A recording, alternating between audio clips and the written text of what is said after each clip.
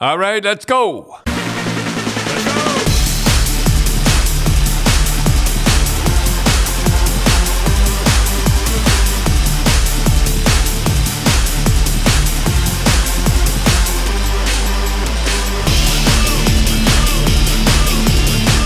want to talk about the American Hockey League. A kid named Kyle Clifford. And why isn't he up with the Leafs? I don't know. He's not a kid, though. He's got to be in his 30s, right? Well, it doesn't matter. He should be with the Leafs. He should be with the Leafs. We'll get into that a little later. Amama, they were losing 3-0, and he flicked the stick at the goaltender, Hildy, I think it was. Hildebrandt, yeah. Yeah, Hildy. The Marlies goalie. So this is the Marlies in Ottawa. They got into a terrific fight, and I think Clifford got 3 games. Did he? For jumping in? He's a tough guy. Yeah. So it's just good for Clifford to jump in. Anyhow, I have nothing but appreciation of a guy like Clifford going down the American Hockey League and still feeling he wants to go. He'd stick up for his teammates, whatever. Now, let's go jump ahead, Matthews. Right. So last night, the Colorado was in Toronto. And he got cross-checked. I mean, just above the pants, right, and just below the shoulder pads. So he was cross-checked by Manson. So whose dad? You remember I don't know if you remember the fight he had with Stevens. Yeah. So if you want to see maybe one of the fight of the '90s, Google Dave Manson, Scott Stevens, and they call each other out. We were watching it this morning at 8. You just couldn't keep your eyes off it. They call each other out to center ice, and boy, it was a dandy. It was a beauty. Anyhow, so his son plays for. His son cross-checked, and not a guy come to, it said, I don't think you should have done that, Mr. Manson. Not a guy said a word. Not a word to this guy. And they lost. They lost 5-3. Now, you think management would see that they don't stick I don't up? understand it. I still blame, I don't know, do you put the blame on someone? But, I mean, kind of bug Shanahan. Well, and here you got Reeves sitting up in the stands. I don't get it. But even more so, what do you think Brendan Shanahan would have done if he was playing?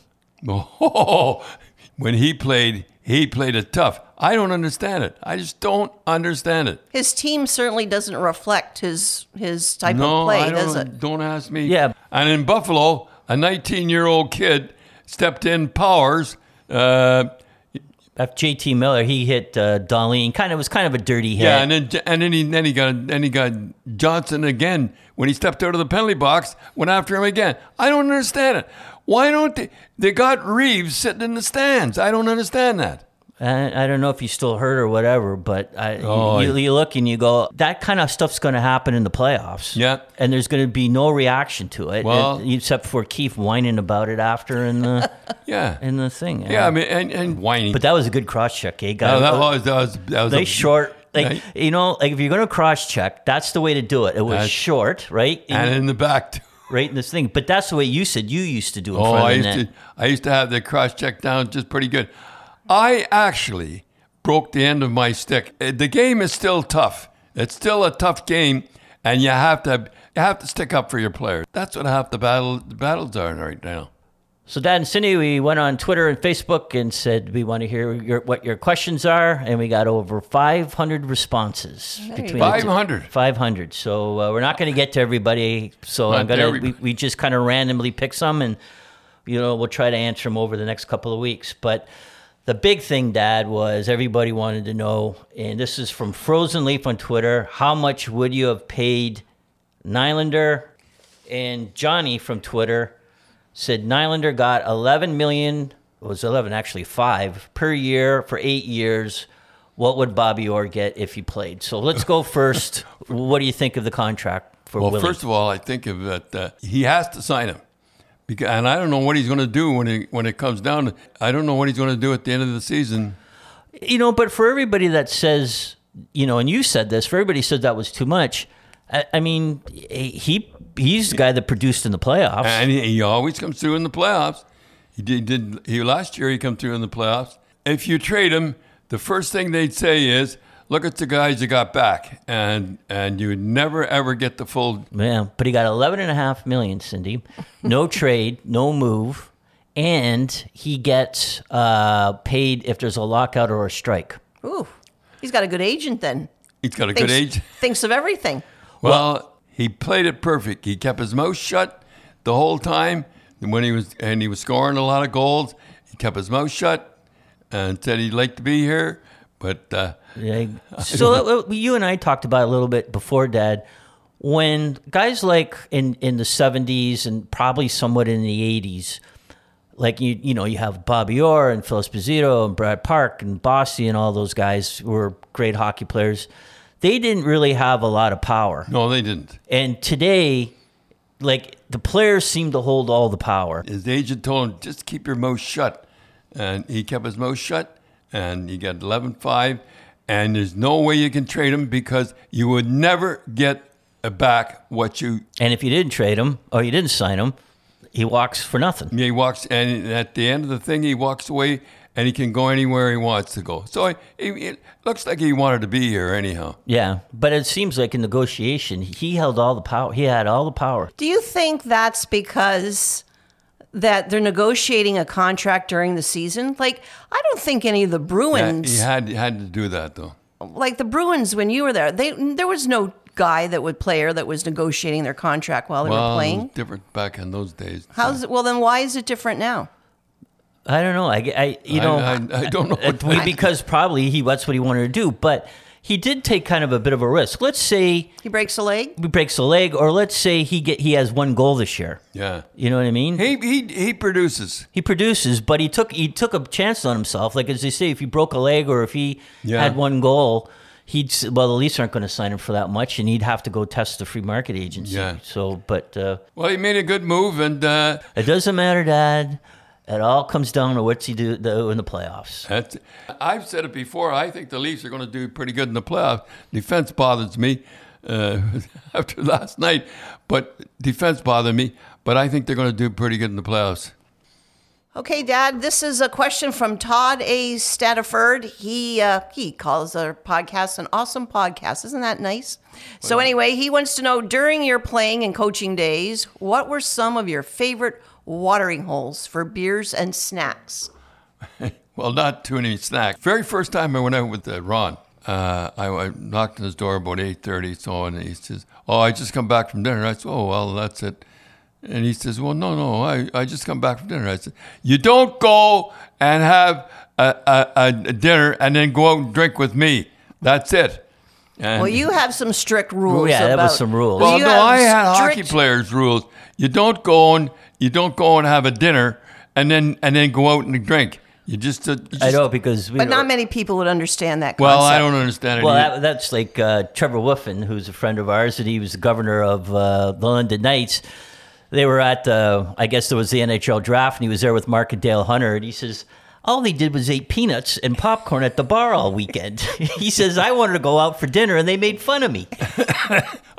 Here he is. He wants to go out for dinner. Yeah, that was it. Didn't you used to tell people they couldn't join you and Ron if they had like chicken wings or anything? They say, well, you can't stand with us. If one of those tables where you stand around. High top. Yeah, high tops, whatever they call it. And the guy come over and he had a dinner, and I says, well, what are you doing? He says, well, you can't stand and drink with us. He says, well, I remember this was management, wasn't it, of Hockey Night in Canada? It was one of the management or something. I don't know. Well, you usually said there was always strict rules. I remember we told the story once before where you were in Rochester and our captain was Art Stratton, and the players had ostracized him. Oh, yeah. So I said to... it was Rod Graham. You went to the captain. Rod Graham. I said to Rod Graham, I said, why did they not like Art Stratton? And they said he ate all the shrimp. I said, say no more. That's right. That's right. You're like when you go to a Chinese place, you order. One guy orders Chinese, chow mein. Yeah, it's sweet and sour shrimp and everything, right? Everybody and then shares. And he ate all the shrimp. He ordered the shrimp. He ordered the shrimp and ate all the shrimp. That was it. He didn't share. No, I didn't share. So didn't you trade him? No, No, wait a minute. No. He was our leading scorer. Yeah. Well, I think you traded him the next year. He was gone. I never traded him. In fact, I tried to get him to be coach, and you know what happened there? I'll tell you what happened there. He was coach, and then he tried to get the owners over there in Rochester to pay for his wife's way, and that they said that's it, and he was done. Really? That he lost out in the coach, and he would have been a good coach. Yeah. He was he was like an older player. He was an older player, and he could have played. He could have been a player coach. I mean, really, he was that good. So what are some of the watering holes that I mean, we'll only mention a few because I imagine there were so many. But. No. There was. We went to the turf. We were going to the turf, and for some reason I stopped in at this place called Hedges. I don't know why. This is in Rochester. Yeah, it was in Rochester. I'm just doing Rochester. Oh. And I stopped in, and they had a smorgasbord, or what do you call it? Buffet. They had a buffet, and when it was over, some chicken left over. They shared amongst the people that are drinking. Holy, that's all I needed to say to these guys, and they went from the turf to Hedges.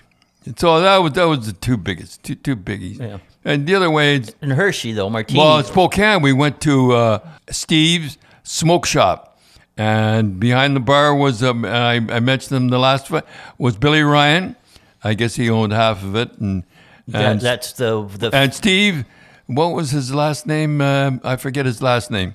Was that where the infamous Connie Madigan fight was? That's where the fight was in that bar. It was unbelievable. I've never seen anything like it, and I've never seen anything before. I never saw anything after, but I never saw anything. Tables going and chairs and everything going. Anyhow, but in Hershey, you used to go to Martini's. We used to go to Martini's, and that's where I met Rose. Well, I didn't. I think I did meet Rose. Anyhow, well, what was the situation there? Like, Martini's was owned by John Martini, which was Mom's mother's brother. So that was Mom's uncle, right? Yeah. And then his wife was Honey. Yeah. It was Ann Martini, but everyone called her Honey, and she ran the place, right? Because that was a famous restaurant hotel. That's where we used to go all the time. Well, that's where also the visiting team. The visiting team used to stay there? There's only one place there, one little bar. And then there was the Martini's, and so everybody went to Martini's. So she introduced you to, she knew, because you were a very polite Canadian boy, she knew, and so she introduced you to Mom, and they set something up. And that's why you two are here now. That's right. That's right. But you were saying, Honey, she was a great big Serbian, right? She was tough. She was about 5 foot. Boy, she was as tough as nails. She was. She really was and everything. And boy, did she run that bar. Do you remember her? She used to take me, I was 4 or 5 years old. She used to take me down to the day after and I'd help clean up the bar in there. I don't remember that. Oh, I remember that quite well.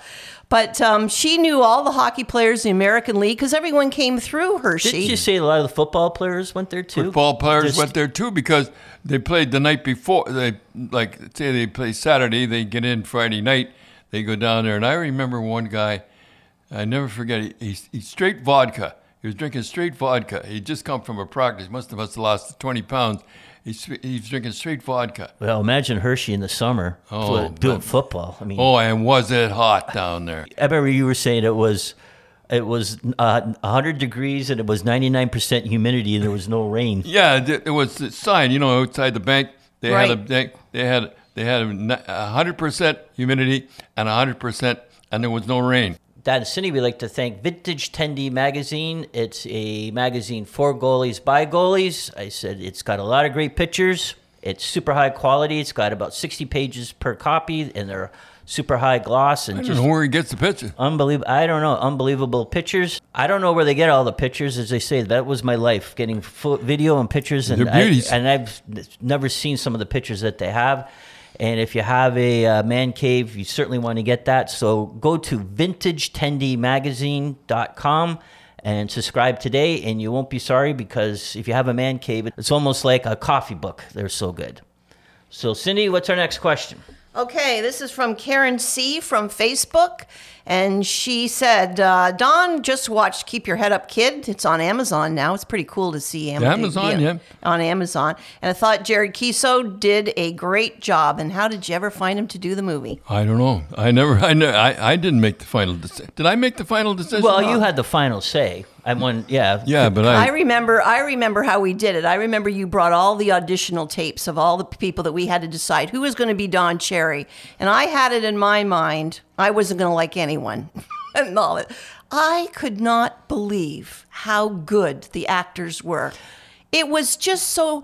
I was almost sad to see how many... There was one guy that I remember, Cindy. Do you remember the one guy that was good? Yeah, there was a lot of guys that kind of got a little bit your swagger and just were really good actors, but they just didn't fit the bill. But and he looked like he was better looking than me. The funny thing was Jared was about the third guy we saw, right? Yeah. And he did a really good. Remember, he had a tight T-shirt on, and he did something like he kind of went off lib after the script, and we pretty much looked at, not exaggerating, 150 actors. Did you really? Yeah. Well, you were there. We all sat there with... I never saw. I saw one guy that acted like me, but he didn't look like me.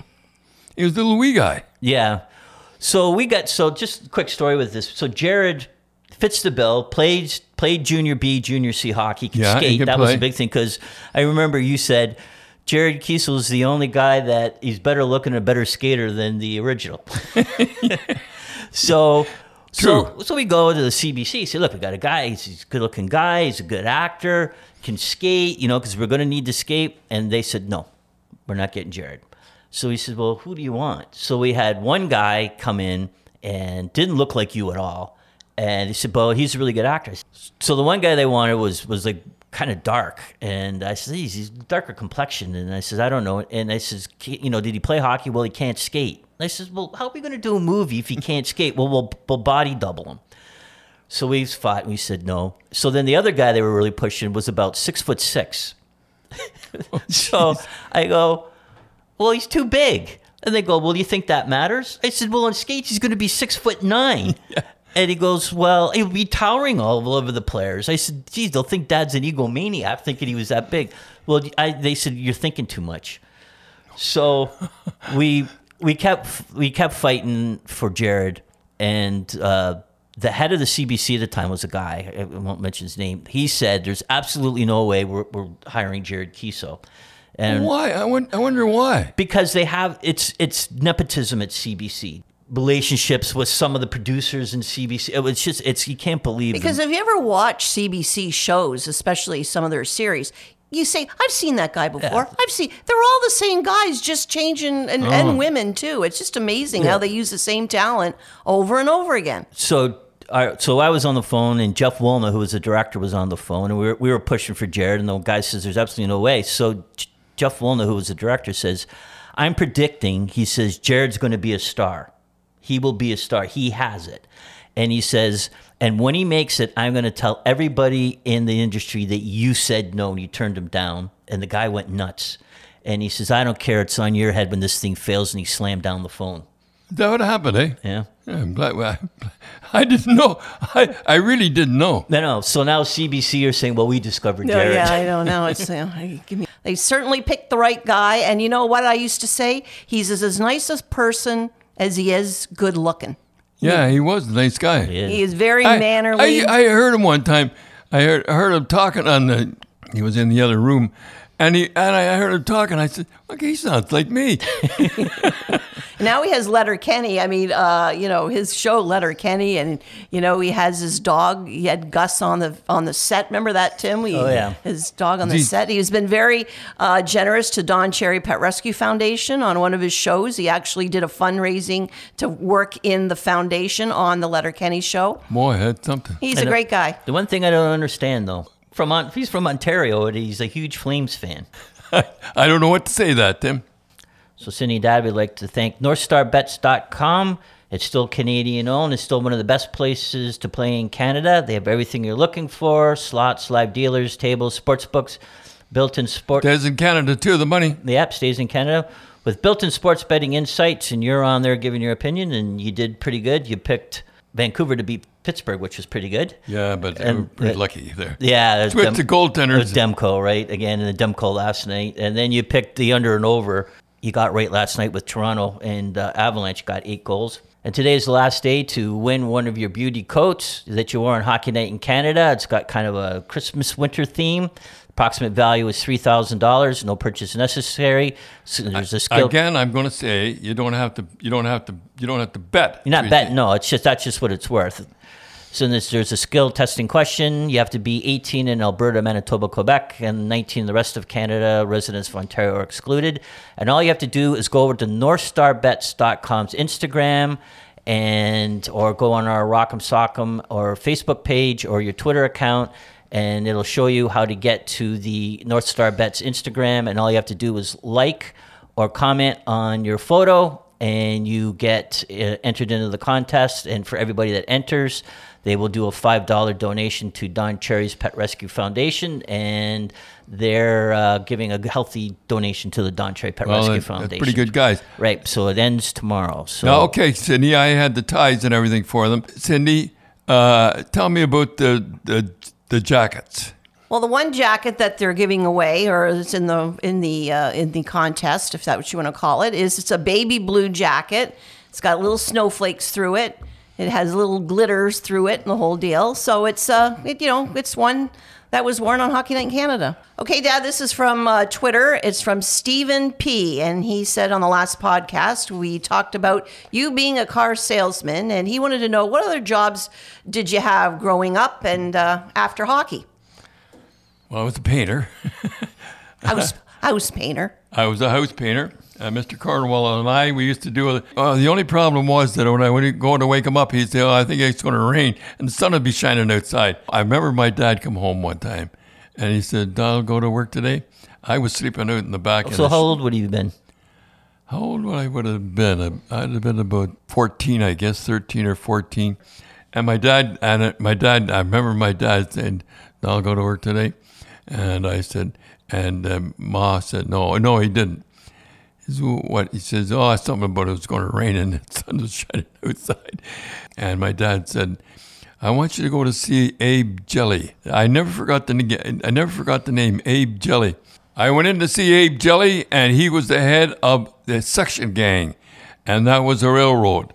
And we didn't work hard the first day, but boy, the second day, I tell you, it was so tough that when I hear a train coming, we'd hear a train coming, we'd love it because we'd have at least a minute as the train went by. And I always wanted one of those jobs where the guy just waved and it tried. On the caboose, waving the caboose as it went out of sight. So, what did you do? You had to be one of the younger guys on there, I would think. I was the youngest, and these guys, they'd come down from north of Kingston, and they were tough as nails. I'd smashing and banging and everything, and these guys just take it easy. They knew how to do it. They knew how to do everything. That was my first job, and that all came to an end. Yeah, well, that's another story. Oh, okay. That's a long story. And then I did the jackhammer. I did every job that you could think of.